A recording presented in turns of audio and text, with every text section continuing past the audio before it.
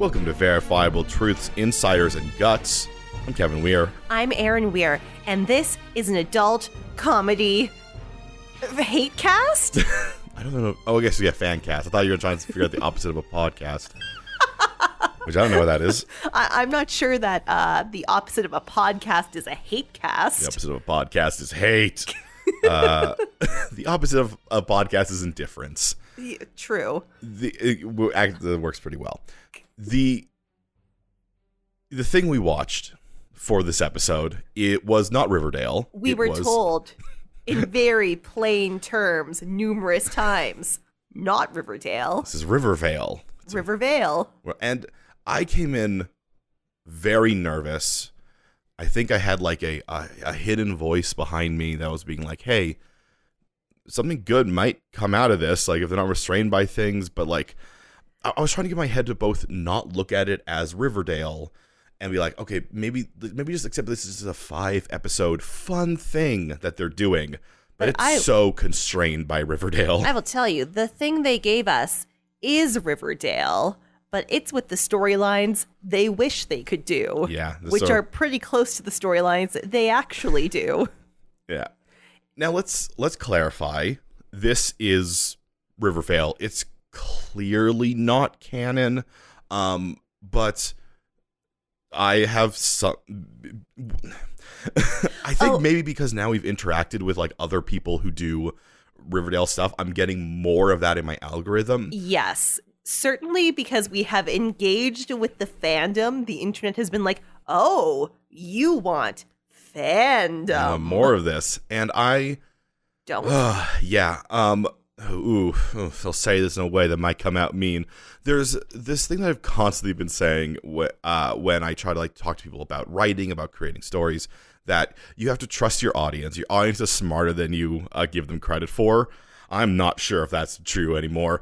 There is so much of the talk around this episode is this real? Is this canon? Do the things that happen in this episode, and like people are having like very, very deep, like, decision. Wait, no, it's not real, because if you look at it this way, I'm like, no, it's clearly not real. Jughead's first monologue is him saying, this is not real. And we numerous times, we see a sign that says, Rivervale, the town with heart. They even give Archie a line where he's like, oh man, I had a weird dream about a bomb. But the weirdest part was that we all lived in a town called Riverdale. Like, they hit it so hard. And like when we were taking the notes, I made a joke about Jughead doing a monologue that was like a minute and a half. That was him saying, this may look like Riverdale. It's not. Sit down with me. Come sit down. This might look like Riverdale, and the characters may look like Riverdale characters. And they may mostly act like Riverdale characters, but the few times they don't, oh boy, that's on purpose. It's not a mistake this episode.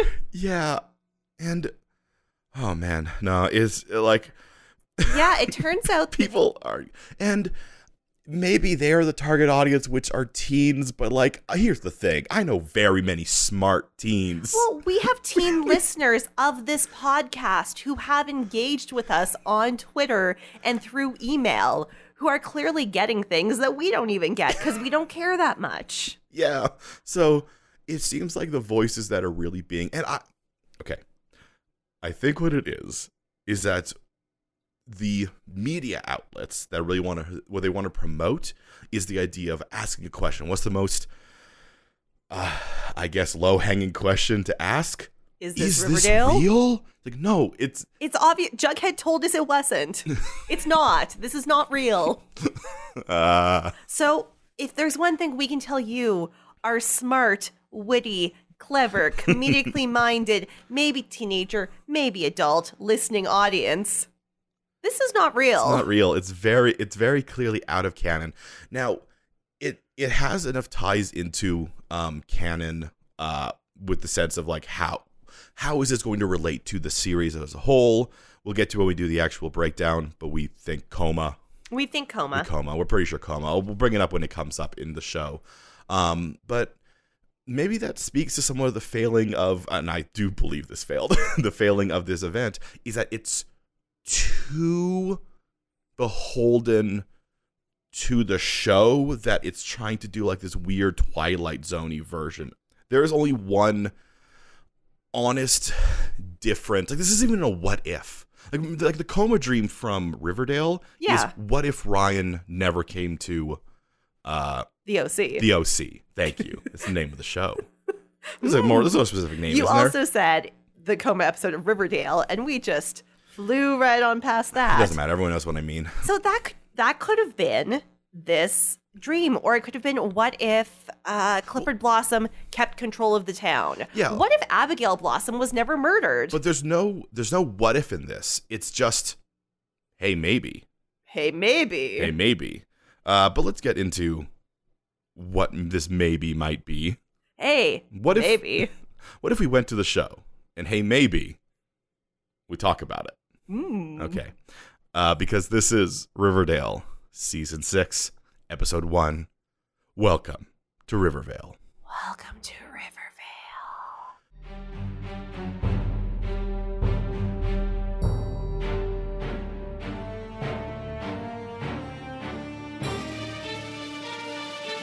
Where we start with the monologue we've already spoken about several times. Yeah, it's not even voice. Oh, we should clarify. It's not a voiceover. It's a monologue. Jughead is on screen. He's dressed like the 1940s. Yeah, I meant to look up the name of. I can't remember the name of the guy for Twilight Zone, but he's doing everything but smoking a cigarette. He's in gray tone.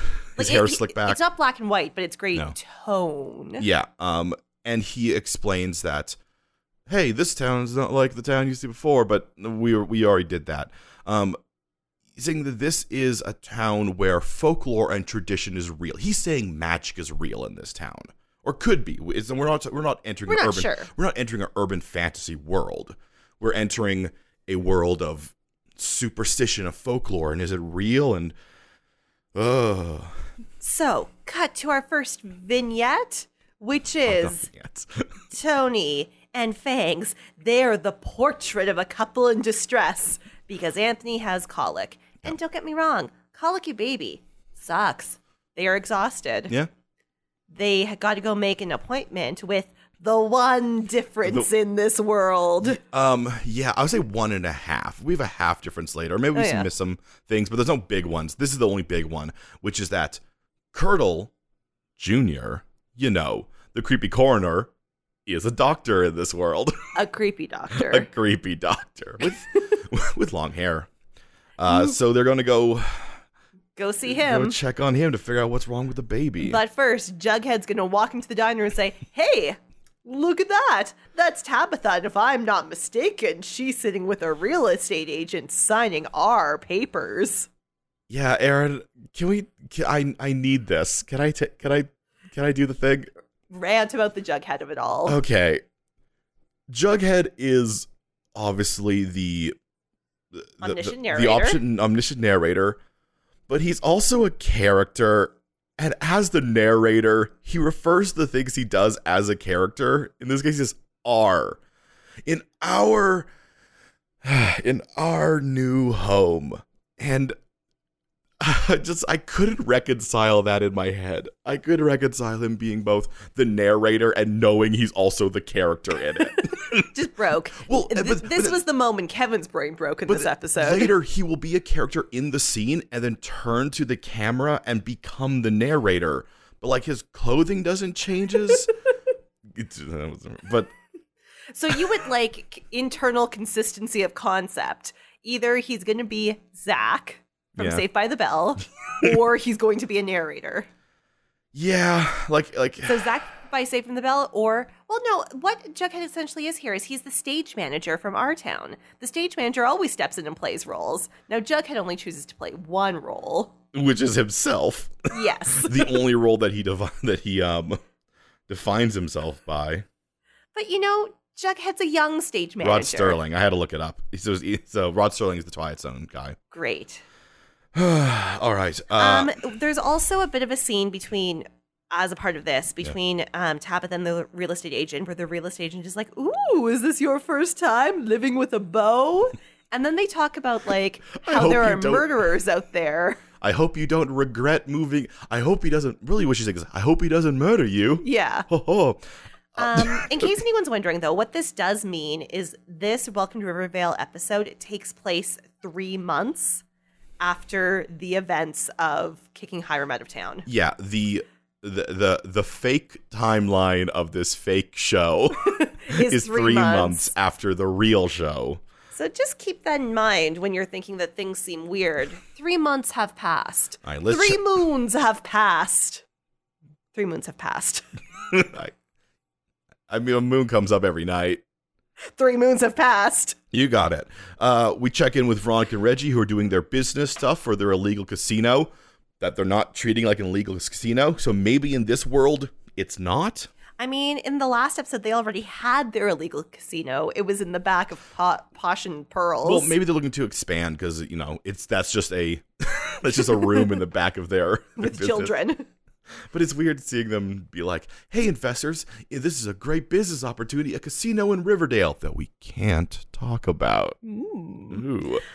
Meanwhile, Alice Cooper, doing better. Where are those children? Where are those children? Well, I mean, maybe in this world they don't exist. That's why Alice is doing better. That is sort of the thing we have to contend with whenever there's something that we have to be like, oh, this doesn't really match what we know about the show. It was like, is it different? Or did they just mess up? Well, and the thing, or just didn't care. And the thing that I keep going over is that because so little has changed, it's impossible to tell what is supposed to be on purpose and not. I was like, in this scene where Alice is very clearly breaking her house on purpose to get Frank to come over and fix it, that was actually set up. Yeah. I think I saw some people being like, this came out of nowhere. No, they had some weird eyes at each other. Yeah. We mentioned it. Yeah. It was very evident in the episode where they became the town council. You know, she's into him. However, weirdly, Archie and Betty have decided to move at the speed at which all Riverdale relationships do, or they've been together for a long time. It is impossible to tell. Yeah. They're living together next door in Archie's house with Frank. Effectively. And throughout this episode, they'll be having the conversations you have with someone you've been dating for like 5 years. Yes. Because it's like, hey, shouldn't we get married now? Shouldn't we have a baby now? Like, I'm not saying I want to put a timeline on anybody's like relationships, but this feels like the way they discuss it. It's like, hey, why aren't we talking about these things? Like, maybe because y'all been dating for 3 months. Well, and Archie brings it up like, let's have the conversation again. And this is where we get Archie. We actually hear the sound of a bomb ticking, and then Archie wakes up from a dream, and he's like, "Oh man, I had this dream about a bomb exploding underneath the bed, and we were in a town called Riverdale." This is where we thought, "Oh, this is a coma." Yeah, it's clearly Archie's coma, which puts things in a weird light if we're supposed to believe that this is what Archie believes. But hey, I do not think we're going to get a confirmation how this fits in until episode 5. Yeah. And it's not wildly out of character for Archie to view the world in this way. Yeah, maybe. Now, this scene will also include a moment where Betty will talk about sex like no human being has ever spoken about sex. Well, I mean, we could get into that now. The writing for this episode, we talk sometimes about how Riverdale is very utilitarian writing. The writing for this episode is built to make a point and get to a point, and is not how a human being talks. And that is because it is in the dreams of a machine. This is how the robot imagines that his future wife will ask for early morning delight. She does call morning delight, I think. Betty, this episode is way too horny. She's so horny. Betty needs to shave off about 80% of that horniness. Betty clearly needs a hobby. Betty is a 25-year-old woman who's been in a semi-stable relationship with a guy named Glenn. We assume. We have seen her in a bed with Glenn. We assume. She's acting like someone who has only ever heard of sex and is finally allowed to have it. That doesn't sound like what it's like. She's like, I've heard such legends of the sex, but never was I blessed with it. And Archie's like, okay. Yeah. I have many attachments. Kids? I miss Robot Archie. Look, Robot Archie... No, Archie acts more like a human and has lines like a human being would say more than ever this episode. Yeah, well, this goes over in his head. This is how he thinks he talks. Anyway, they don't get to have their early morning delight. Betty gets a call from Kevin, whose entire job this episode is to call people and tell them about things that are going on. He was jogging in Fox Forest. Maybe in this world, he actually does just jog in Fox Forest. Yeah. And he doesn't cruise. It's true. And he found a deer sacrifice on a slab. Yep, its heart is gone. There are ruins painted in its blood all over the slab. And in strolls Cheryl, being like, "Begone! You have entered the sovereign state of Thornhill, and that means I may do a murder upon you, for you have entered my country." And blah, blah, Cheryl. They throw them all with arrows. And she has girls. She has too many girls. And 2 old girls. Like, where did she get a bunch of 16-year-olds? And how did she brainwash all of them that quickly? I mean, or have they always been here? I mean, we know what it is. They're all traumatized and taken in by the one person who gives them a home, and they're like, okay, like we have something with Britta. Let's not forget that Betty and Kevin, no fangs, Betty and Jughead saved Britta from the Hills Have Eyes murderers who tried to murder her. Yeah, Cheryl wasn't even involved in that. Cheryl adopted her, and now Britta is very ready to shoot the people who saved her from murderers. Here comes the caveat. I understand it's a different world. Don't get at me on Twitter. But how different, because these people are surprised that Cheryl has a cult. So she has not always had a cult. And she did secede from Riverdale in a feat of pique over... She didn't secede from Riverdale. Apparently she seceded from the United States of America. She seceded from the United States of America in a fit of pique because some people at some point maybe killed her ancestor. Nana Rose is a liar. But what we do know is that Dr. Curdle is a doctor. Not a good doctor, because he says your baby has colic. And it could last forever. So what we're going to do is put a frog in his mouth. And Tony... So we sort of get this overarching theme where everybody in this town now very heavily believes in folk remedies. If I had to have a what if, this is what if Riverdale believed in folk tales. But could we take it further? The only difference that I can tell is this is what if Curdle was a doctor. And apparently if Curdle Jr. became a doctor instead of a coroner, the world has magic in it. Curdle Jr. is the linchpin of this entire society. He is what keeps the trains moving and the frogs out of babies' mouths. Well, he wants to put them in the baby's mouth. It's Tony and Fangs who are like, no. Now, I want to point something out. Now that Tony has become furious that people pointed out that she had a baby and was acting like an adult, yeah, she and Fangs will dress like they are in a gang again. But change nothing about their personality. No. Meanwhile, we get a scene of Jughead moving in with Tabitha. Somehow Jughead has like 97 boxes of comic books. They put in a line that I think they think is funny, but it's just a very much spotlight on this show not giving anybody really in-depth characters. Because they have, as you said, 1,000,001 comic books. And Archie's like, I didn't know you're into comics. And Jughead's like, I contain multitudes.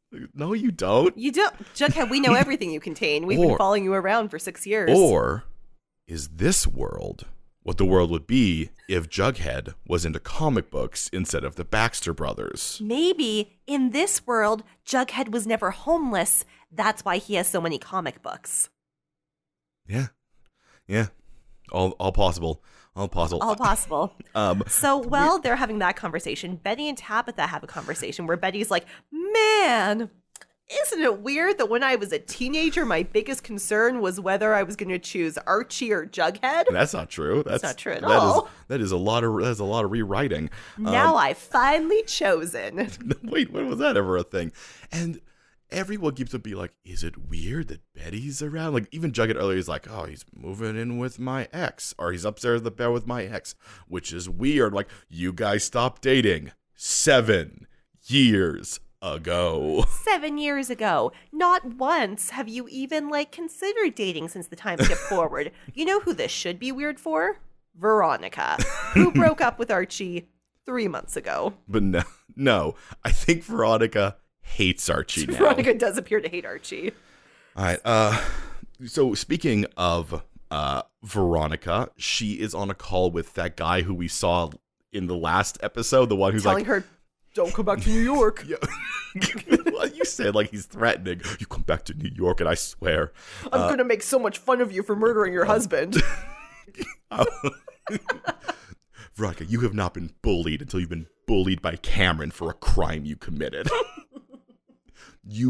I have torn apart Jacob because he did embezzlement and he has never recovered. He's also in jail. Because he did a crime. Because he did a crime. I don't know why you're not in jail, Veronica. Self-defense, unfortunately. I don't think it's self-defense when you use the Siri of your house to terrify someone and then shoot them numerous times. Aaron, Kevin, it's America. He got him with a key because he was her husband. Aaron, the divorce papers were not fresh and minted. And without getting it and getting into politics, it's America. That actually seems very in line with how they got into her home with his own key, with his marital rights, and then she frightened him with her home. She was scared for her life. Anyway, so he's sort of bugging her about, like, hey, this whole casino thing you're doing, is this there's like a stopgap before you come back to New York? And now he seems like really like, why don't you come back to New York? I don't understand why. Him. So, Reggie overhears this, and Reggie is awesome, because I guess Robot Archie also loves Reggie. Yeah, and the dreams of Electric Sheep, androids dream of Electric Sheep. Reggie's an electric sheep, but... Accurate. Reggie overhears this and is like, wait a second.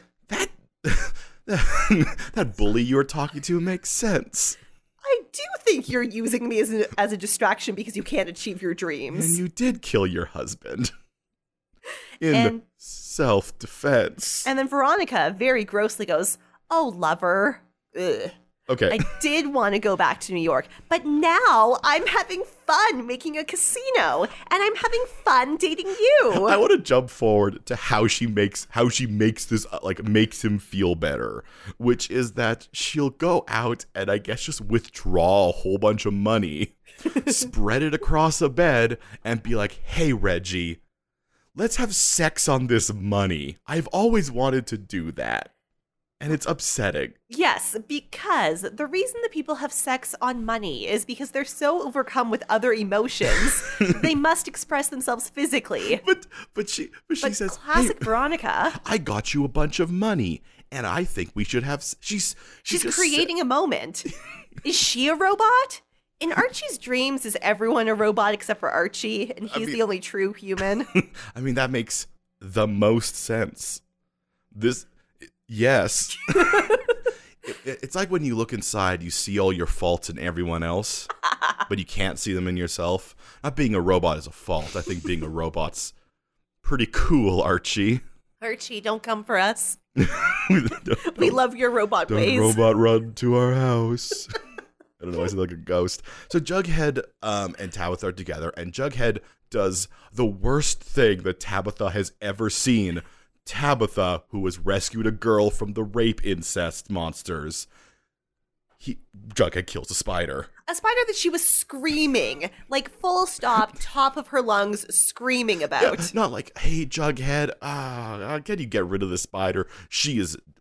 losing her mind. He squishes it, and then they have a conversation written by a robot, let's be clear, of being like, killing a spider is bad luck. It's not bad luck. It's just a itsy-bitsy spider. Well, I sure hope we are not cursed now. I agree. Then he touches her on the face. Oh, so much foreshadowing. Meanwhile, there is a town council meeting. Archie Andrews updates them on his reforestation plans. apparently Cheryl's like Thornhill thing brought a lot of money into the town. Yeah, apparently Cheryl is still doing maple syrup. Now, in this world... No, they say her trees are dry. Like, somebody brings up... Like, Archie says, Archie, who is somehow in charge of the town despite the Council of Four, is like, oh, without the money from Thornhill and the maple syrup, we are not having a lot of money coming in. Then Frank says, but her trees are tapped. And Archie just goes, Maybe Archie is thinking back to 7 years ago when the town was profitable, and he was like, man, we had an industry then. Maple syrup. Guess we better get that again. And that's also apparently the only industry this town can believe in. Because the palladium is gone. It will not be a factor this episode. No, I mean, it's also under Cheryl's land, I guess. So yeah, I guess so. So yeah, she is done with the palladium. Though, here's honestly what I think. I think because this whole 5-episode event, we sort of talked about this, the things that they're going over are very kind of mundane things that we kind of expected them to go over. So my idea is that whatever they're doing now, they're going to have to do it again in 5 episodes, but I guess in a different way. That's the thing. Like, after this event is done, Archie and Betty are still going to try to date. Yeah. Tabitha and Jughead are still going to move in together.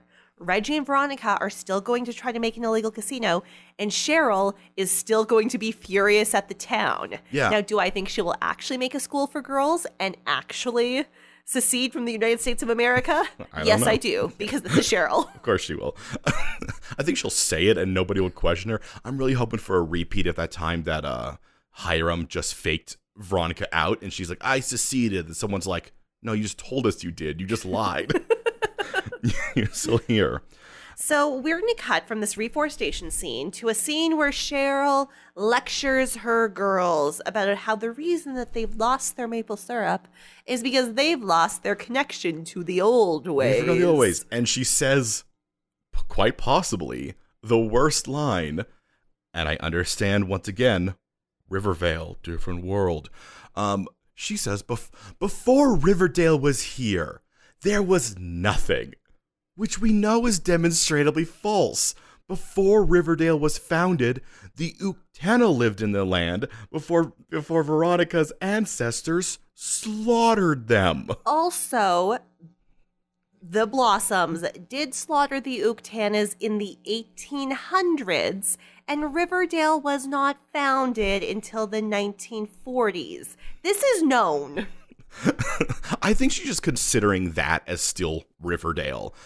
And so they came and murdered a bunch of people, and then, if we are to believe this, which I am believing, they then stole their beliefs and took them on themselves. That just what it feels like. It just feels like Veronica is really just like twisting some indigenous beliefs. Yeah. Now, I mean, maybe not. We're introduced to the concept of She Who Walks Amongst the Trees, which is a real, like, cosmic horror, Lovecraftian name for a thing. And we see a woman who I think is probably supposed to be She Who Walks Among the Trees in, like, previews. So I imagine she's kind of like our quote-unquote big bad of the season. For this 5-episode event.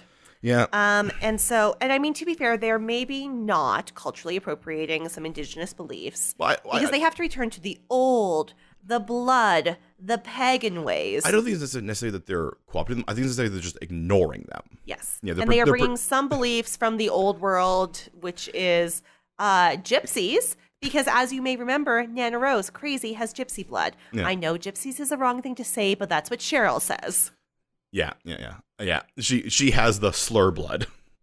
And also, she attacks Archie a whole bunch in this lecture. Yeah. Because Archie is garbage and is stealing her something.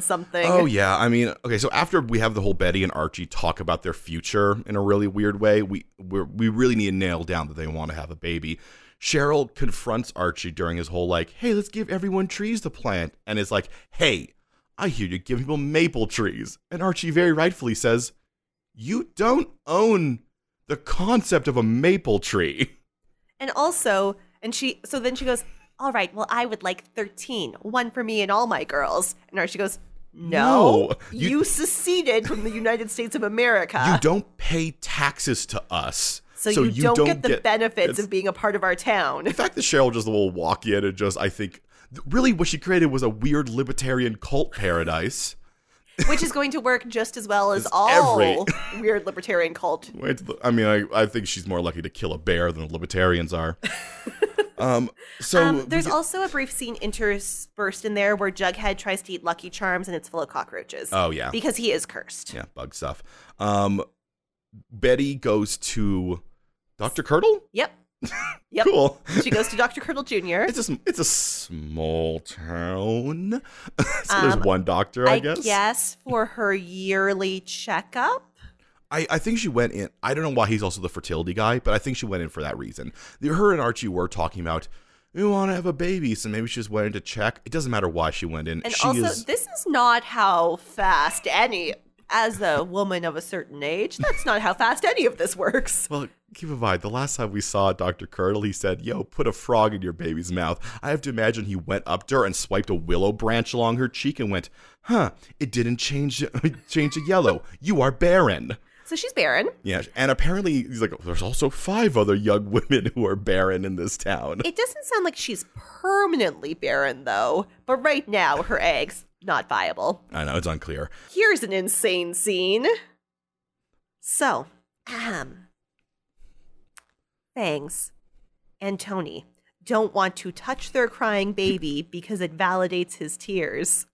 Yeah. Because that's how you treat a baby with colic, by making it think its parents does not love it. Yeah, this whole thing is full of, like, you know, what do they call old wives' tales and, like, folklore things. So I have to imagine that is a belief that was around. There was a lot of beliefs that were just like, hey, don't touch your baby. Yeah, no one ever touched their babies. That's why their babies all died.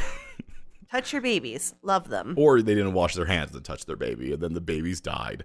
Wash your hands and touch your babies. Now, Fangs has a concept, and he tells a story about how serpent mothers, the gang that he's in, you would used to leave their babies in a stump in the woods, and I guess the fair folk would remove the colic from them, and he's telling this ancient serpent remedy to Tony, whose grandfather is the founder of the Serpents. I have 2 questions. I have many, but you go ahead. You know how Jughead became the leader of the Serpents as a child because they passed down serpent leadership through birthright? Yeah. Why wasn't Tony the leader of the Serpents? I think it's because her father wasn't the leader of the Serpents. It probably went from her grandfather to, I guess, someone else to FP. No, FP's dad. It went to FP's dad. But FP's dad left pretty early because he was afraid of the Baxter brothers. Then I think it went to someone else, and then it went to FP, and then it went to Jughead, and then it went to Tony. Normal stuff. Yeah. My other question is, no, it's a statement. Yeah. Maybe Tony doesn't know about this because she doesn't have a mom. I think Tony doesn't know about this because this is a lie. Well, Fangs does say that he was left in the woods, and look at how great he is. Yeah. I just don't know why Fangs is serpent-splaining to Tony. The leader of the Serpents. The daughter of the founder of the Serpents. The only one who apparently seemed to know the history of it. So, then Veronica and Reggie have sex on a pile of money. And then Frey, in a worser scene. Once again, they have to get things set up here. Frank goes to dinner at Alice's house. Alice is like, Frank, I have fed you dinner so many times, I need to sleep with you. And Frank's like, I can't. And this was the moment where my brain broke, because I knew that there was magic in this world, and I really hoped they would just swing for the fences with it, because Frank is so, like, weird and like twitchy about it. I'm like, and he's like, you don't know, there's things you don't know about me. I'm like, oh my God, Frank's a werewolf. Please let Frank be a werewolf. Let the sun go down. Let the moon come up. 3 moons have passed. You turned into a werewolf 3 times. You cannot keep it a secret forever. Frank, the 4th moon will be 1 moon too late. Frank be... Hashtag let Frank be a werewolf. Support him in his werewolf life. He's here. He's Lupin. Get used to it. So Betty. I said Lupin. That's a character's name. it was better. Okay. Frank is Lupin. He's also Lupin. All right, Archie and Betty have a really weird talk where it's unclear if Betty told him she was barren. Seems like no. She just brings up, what if we adopt a baby? And the reason I say it seems like no is because Archie behaves like a human in this episode. Yeah. And he responds in an inhuman way by being like, oh, no, I want to go through every step of the process. With you. Oh, all the parts. This is where our 0.5 change. Chuck Clayton is on the cover, the cover of the magazine that Archie's reading as a famous baseball player. Yeah. Now, here's the thing. I'm not certain that the writers of the show just didn't decide, he did football, now he does baseball. Kevin, yeah. Maybe if they believe in folklore, then Chuck Clayton doesn't have to sexually harass women to feel powerful because he uses folk remedies to make himself good at baseball. Aaron, there's nothing in the text of this show that can ever prove you wrong. And I want everybody to understand that. That means I'm right. It means you're right. That is how the scientific method works. If there's no proof against me, I'm 100% right. Come at me, scientists. So Betty, well, we learned that apparently Betty's thing now is the only thing I've ever wanted, Archie, is to carry your seed. Now, this is not something that has ever come up on the show beforehand. It's not a stated motivation she has ever had. Betty has always had bigger hopes and dreams, or she's just wanting to please her mother. Yeah. And never again. Once this 5-episode event is over, I suspect this will happen. All right, let's start speeding up. Tony brings Tony into the woods, because that's a thing. And Cheryl Blossom in thigh-high boots goes for a cool nighttime walk. We begin the trend of Cheryl just sort of approaching people at their weakest moment. In this case, she's like, I'll hold your baby. Oh man, the baby stopped crying. Perhaps because of my perfume. I'm like, ugh. I have a greenhouse and I can make concoctions that will soothe your greatest wishes. Cheryl is very upsetting in this episode, and it might be on purpose. I mean, I really hope the show doesn't think we're supposed to root for her. No, I don't think they are. I think we're supposed to watch her with like intrigue. It's like watching like Breaking. They're trying to make it be like, I think Walter White from Breaking Bad, where like, oh, we know they're a bad person, but they're so engaging. But she is not. She's just upsetting. And she will only make this concoction if Tony will bear witness to her blah, blah, blah, blah nonsense. We'll learn later that she's also just like getting everybody to agree to do something for her. But yeah, Tabitha has a nightmare about spiders, and then in the morning, her and Jughead are just covered in bites. Well, okay, they have like 7 bites. They don't have enough bites. Show us more bites. Yeah, we got a lot of bites, so maybe they're cursed. And then Cheryl starts making puppets, which are little dolls. Puppets of the Maple Maiden, also She Who Walks Amongst the Trees. Yeah, and they put them up on Archie's land, not in Thornhill. Yeah. I don't think this is Thornhill. I don't think this is. I mean, her being just in Fox Forest and being like, "This is on my land." I didn't believe that first part was on her land. But Archie's like, "Okay, dig up the puppets," and everyone's like, "No, in this world, we believe in folklore." And Archie's like, "This is nonsense. Cheryl is trying to scare you." Though, admittedly, this is something I think all these people would do in Riverdale as well. They also sometimes have weird superstition things, like stuff involved around. Remember when Cheryl prayed for the wind to take out the fire, and then also prayed for Archie to use ghosts to get out of the mine? Yeah, I don't know what that to do with Cheryl. So Archie takes one of the puppets home, and he's like, to Betty, he's like, these dumb dolls made everyone so anxious all day. Cheryl is so bad, Betty. Yeah, and Betty's like, I've seen that puppet before. Yeah, so she's going to look into them in a cold case. Ooh. Veronica has received the plans for the casino, because I guess in this world they're just going to build a full-size casino. So maybe that's also a difference. And then she very grossly says that she and Reggie will christen, wink, wink, nudge, nudge, every inch of the casino. Okay, so it's not just Betty. Veronica is also way too horny this episode. And Reggie looks at the plans. Here's the thing. Reggie is not horny enough. Oh, Reggie is 0% horny this episode. I can't even say this. Reggie should be a little bit hornier. I mean, we know how horny Reggie usually is, and he's at like a 0.5% of his usual horniness. Yeah, Archie needs to be a little bit less horny. Reggie needs to be way more horny. Betty needs to be way less horny. Veronica needs to be a little less horny. And then all these relationships will even out.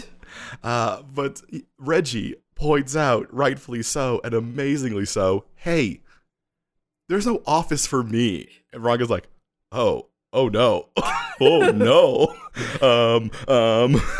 Spoiler alert, Veronica will radically misunderstand Reggie's concerns. Well, I don't know if she does. Okay. So Kevin, in a typical Kevin Keller storyline, goes back to the scene of a place where they were doing a job because he forgot something. Yep, and he found that Cheryl, well, it's never confirmed, but somebody tore up. I mean, it could have been she who walks among the trees, because apparently she hates trees. Tore up all the saplings. So Archie marches up to her and is like, "Hey!" Well, and she walks up to her a meeting at the council's office, like a town council meeting, and he's like, "Why are you wrecking our town? Why did you tear up all the saplings?" And Tony, the one who we said, Tony, who's unable to look outside herself, who definitely would make concessions for either the Serpents or Cheryl. So the first action that Tony takes, that we see her take, being on the council, is like, "Hey, Archie, you're out of line." So she puts her own interests ahead of the town's. Yep.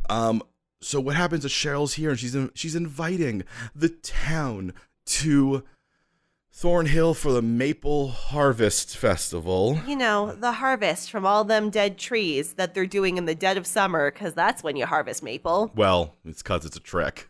Yes, it is. Because it's a trick. Yes, it's a different kind of harvest. Betty learns that there's a sacrifice 50 years ago. I say sacrifice because it was a dead person on a slab. Yeah, it was a human sacrifice, heart cut out. Yeah. Nana Rose. Yeah. Nana Rose's initials are all over this. She looks at the boss and it says RB. And why would you stitch your name in? Maybe it has something to do with the spell. But she tries to confront Cheryl, and Cheryl gives her nothing. Cheryl is Cheryl. Mm-hmm. So Frank walks Alice home from the town council meeting, and he's like, "Hey, I'm going to tell you my secret." Does this show know what we want? Because the amount of times he's like, "What you have to understand is that I'm going through something." And I'm like, "Say you're a werewolf. Say you're a werewolf turd. Throw up the curtains to the full moon and transform and run into the night. And let your wolfen form overtake you." But no, his problem that he can't get over is 10 years ago? Approximately 10 years ago, when he was a mercenary. He had a wife and a child, and they died. I don't want to, belittle anybody's trauma or anything like this, but they will treat this as an insurmountable obstacle. And not something that they could work through with the support of a good counselor. Not that counselor that Archie was seeing. A good counselor. I'm also unsure. Is this the one part where it's is this canon? It's unknowable. It is unknowable. All right, so we're going to have to get Cheryl in around and getting more stuff. So Cheryl goes to pick up pancakes for the Maple Festival, which is not immediately after this. Well, no, and then later... Jughead will make up a lie. That's hey, Tabitha's making flapjacks still, but anyway, Cheryl goes to pick up the pancakes, and Tabitha hands the pancakes towards Cheryl, and Cheryl sees those bites and is like, "Wherefore these bites, Tab?" And I swear, when Cheryl tries to talk like an old Shakespearean character, I want to reach through my TV and shake her and be like, "No one thinks you're cool." It's just infuriating. It's just upsetting. So anyway, she's gonna make a cleansing formula. Oh yeah, this is her back with her cult. And she's like, "I'm making a pie to contain the sins of this town, and somebody strong and mighty will have to," it's Archie, "is going to have to eat this pie, and Archie is going to be consuming the sins of it's Archie, town, and when he's done, Archie, we will not have sins anymore. Then something will happen." It's Archie. It's clearly Archie. It's Archie. She just wants to kill Archie. Just gonna be Archie.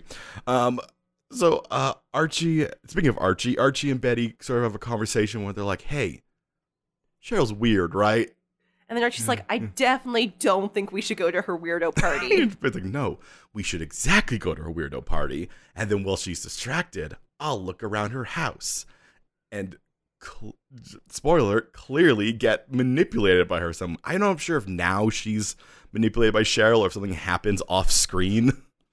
It's hard to say. Yeah.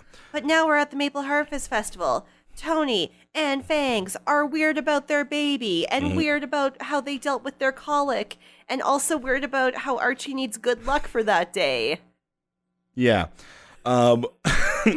Cheryl approaches Veronica and is way too nice to her for someone who, like, 3 months ago said, I will burn you down. I hate you.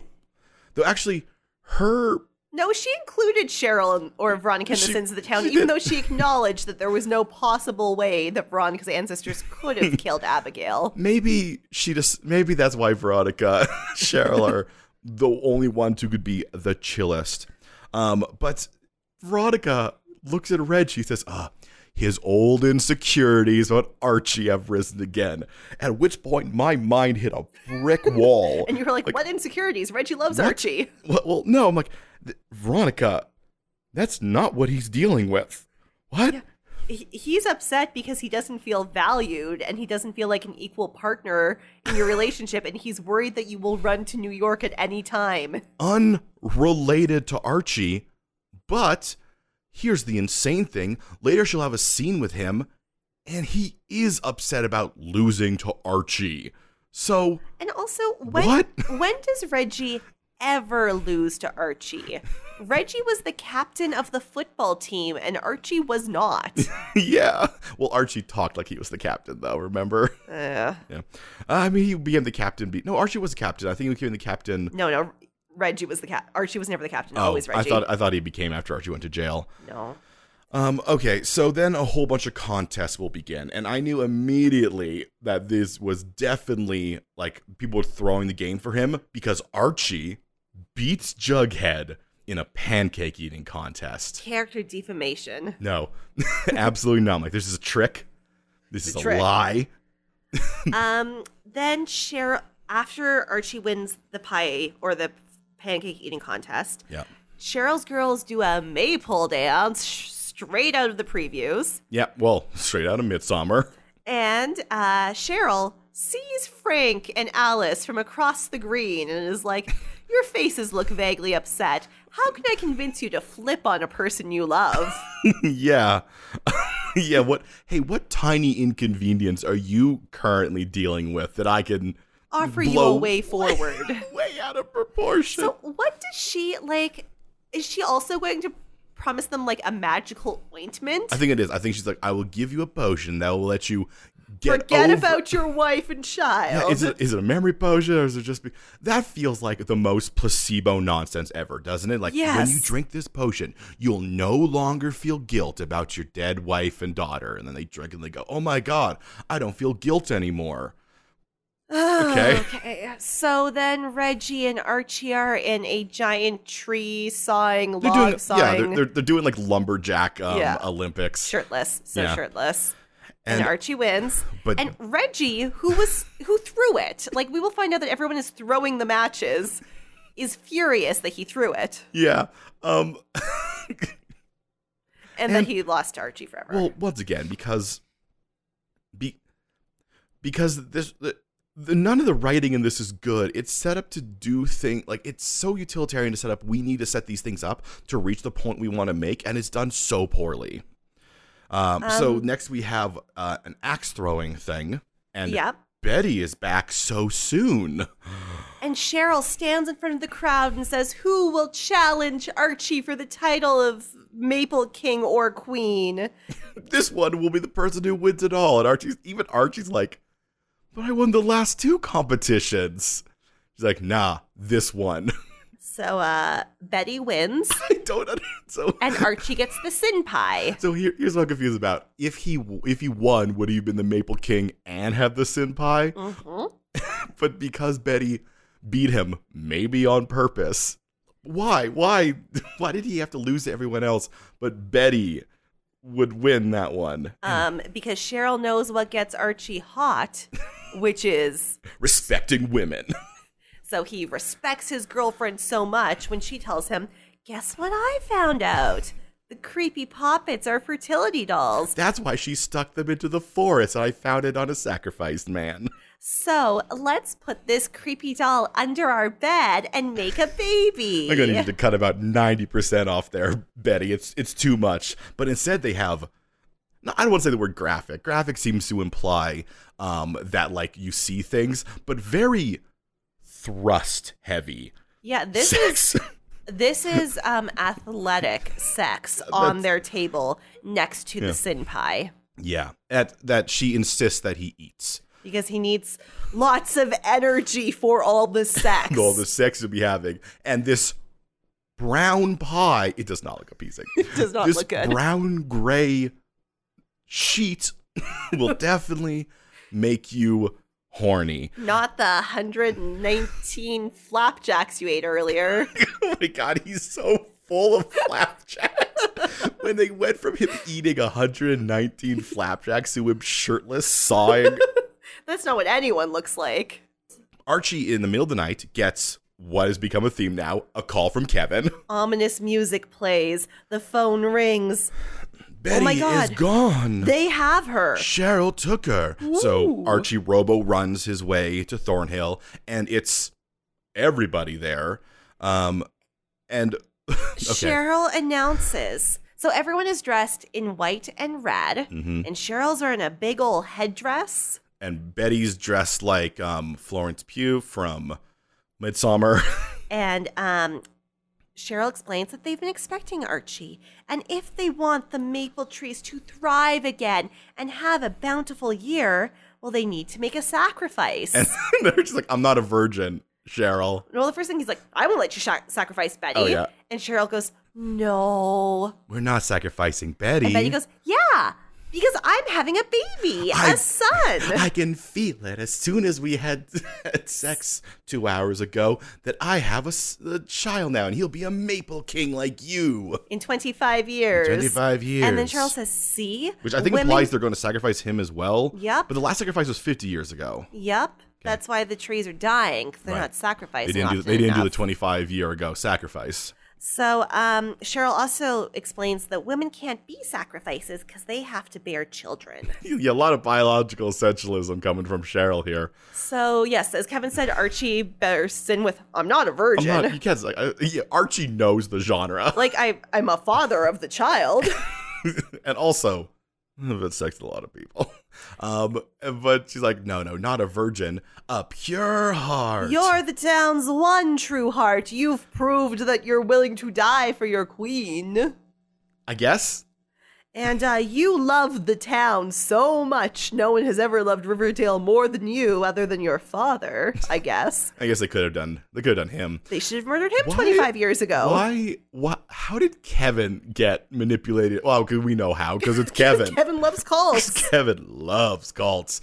So they're going to murder him. Not going to. They do. Okay, but first, what's very important is Archie's saying they're being like, "Partner," and then Veronica knocks him out with a rock. Veronica's the one who knocks him out. I just want to say that's a bold choice for the show.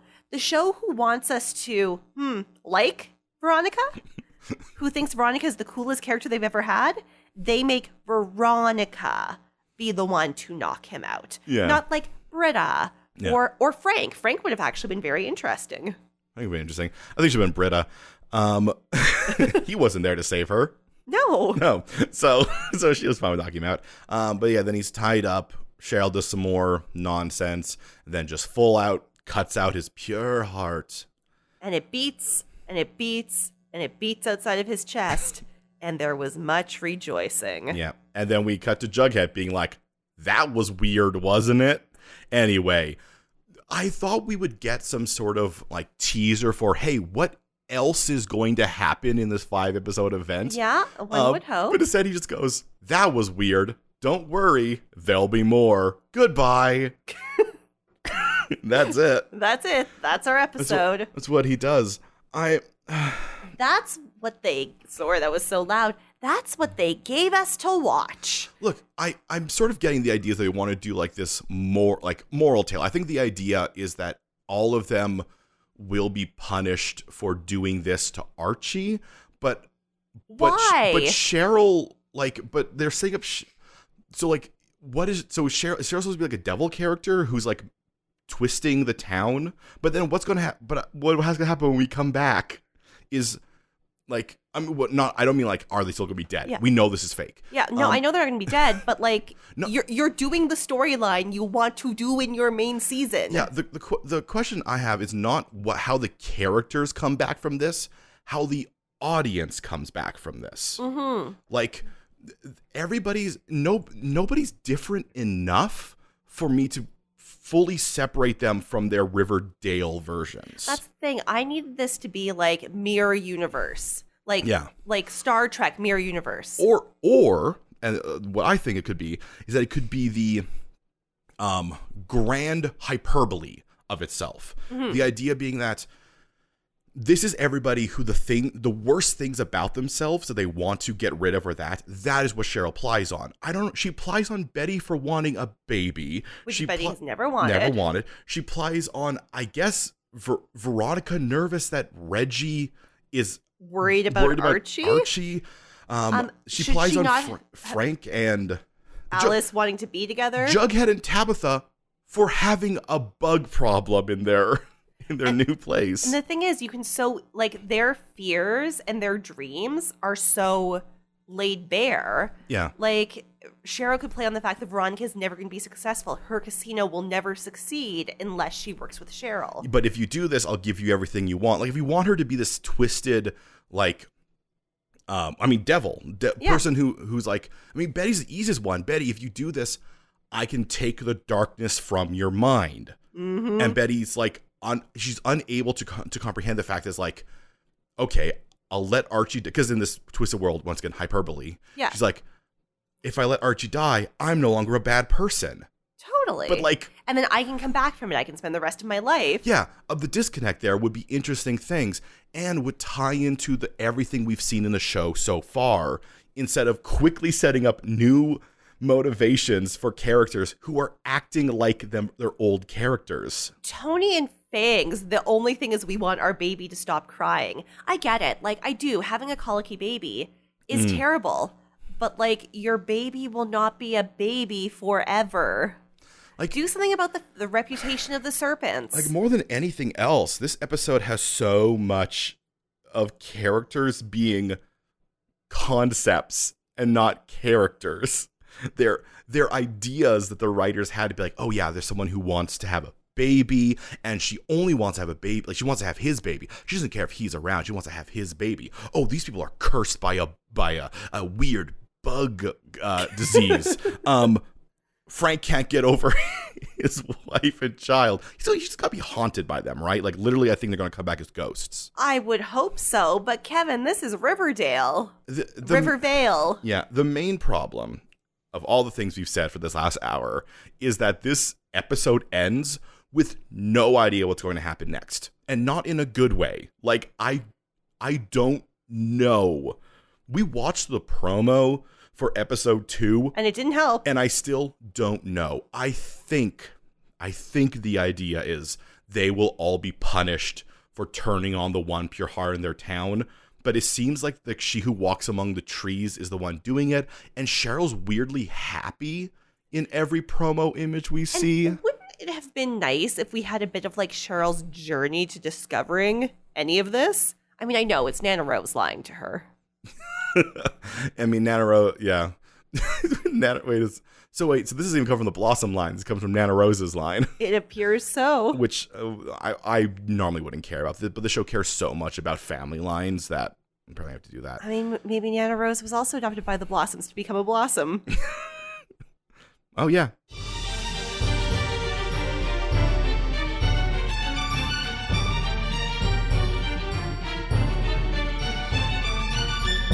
Hey, Aaron. Yes, Kevin. In this episode, did you find yourself a spooky CW moment? Did I find a CW moment? Did I find a moment where logic turned into the shadow version of itself, which is drama? Turned into a werewolf. Logic turned into a werewolf.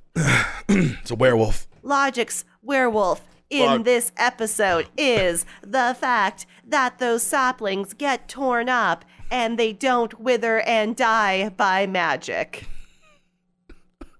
I think they just don't wither and die because they're still saplings. Magic. This is a magic world. If you're going to have magic, those saplings need to wither overnight. Give me some magic.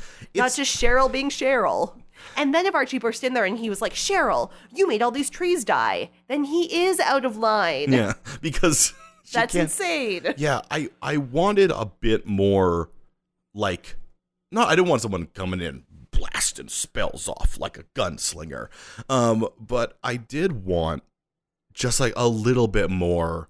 Like the closest you get is Cheryl holds a baby and the baby stops crying. I mean, Cheryl holds a beating heart in her hand. Well, yeah, but I wanted before that. Yes, the amount of magic in this episode is the amount of magic in any episode of Riverdale. Yes, this is true. Up until it reaches that point, seems fine. Except for, oh God, I can't get into all the weird logistics of the show. Kevin, did you find a CW moment? We kind of mentioned it because I thought it was too funny just not to talk about it all the time. But it was it's Archie eating 119 pancakes and then being cut. Like, what did he do? Did he just, like, Roman Emperor them off the side of the stage after he was done? Because, look, 109, these are, we saw them, they're pretty. Yeah, these are like IHOP pancakes. Yeah, he had 2 hours worth of pancakes. Look, I have eaten like 3 pieces of pizza tonight, and let me tell you, my stomach does not look like it did pre 3 pieces of pizza because food goes into your body and you have to digest it. Yeah, well, I mean, yeah, when we see Archie and Reggie, they look like they dehydrated themselves that day, like bodybuilding cut. Audience, just so you know, when you see these handsome shirtless men doing their shirtless scenes. They haven't eaten anything, they haven't drunken anything. They are making themselves look like that, which is fine for if you're like, you're doing posing and showing off. That is why bodybuilders do that. Yeah. But no one looks like that 24/7. No one looks like that day to day. They will not look like that night when they go back to their hotel room and eat rice and broccoli and chicken. Yeah. So the greatest lie ever told was Archie consuming a multiple families worth of pancakes and just being like, "Let's go, Reggie. I don't want to throw up." We don't even know if he used syrup or not. Oh, he had no lubricant syrup to help it go down. You got Aaron way too horny. Can't help it. I've been watching this episode. Okay, take us out. So, if you have thoughts about how many pancakes Archie ate. Thanks for going for pancakes, not how horny this episode is. And also whether or not there's still maple syrup in Rivervale or if it's all gone because those trees are tapped out. Tell us. We're on social media, Podcast MOA, Podcast MOA, at Instagram, at Twitter, or at gmail.com. And please give us your ratings, reviews, and subscriptions. We know there's a lot of Riverdale podcasts out there, but you doing that helps other people find us, and it really helps us be the #1 in the nation. World. You can also check out my books. They're available at kevinweirdbooks.com. All Gods Fall, Endless Hunger. They are fantasies with better magic. And I'm over at flimsyplan.com. All facts, no fantasy. Also some fantasy. We'll see you next week for more Rivervale? Rivervale. Whoa. Are the town's sins lifted? What is She Who Walks Amongst the Trees? Is Frank a werewolf? Answers to all this and more on the next episode of Mystery Outsiders and Abs. A Teen Drama Fancast?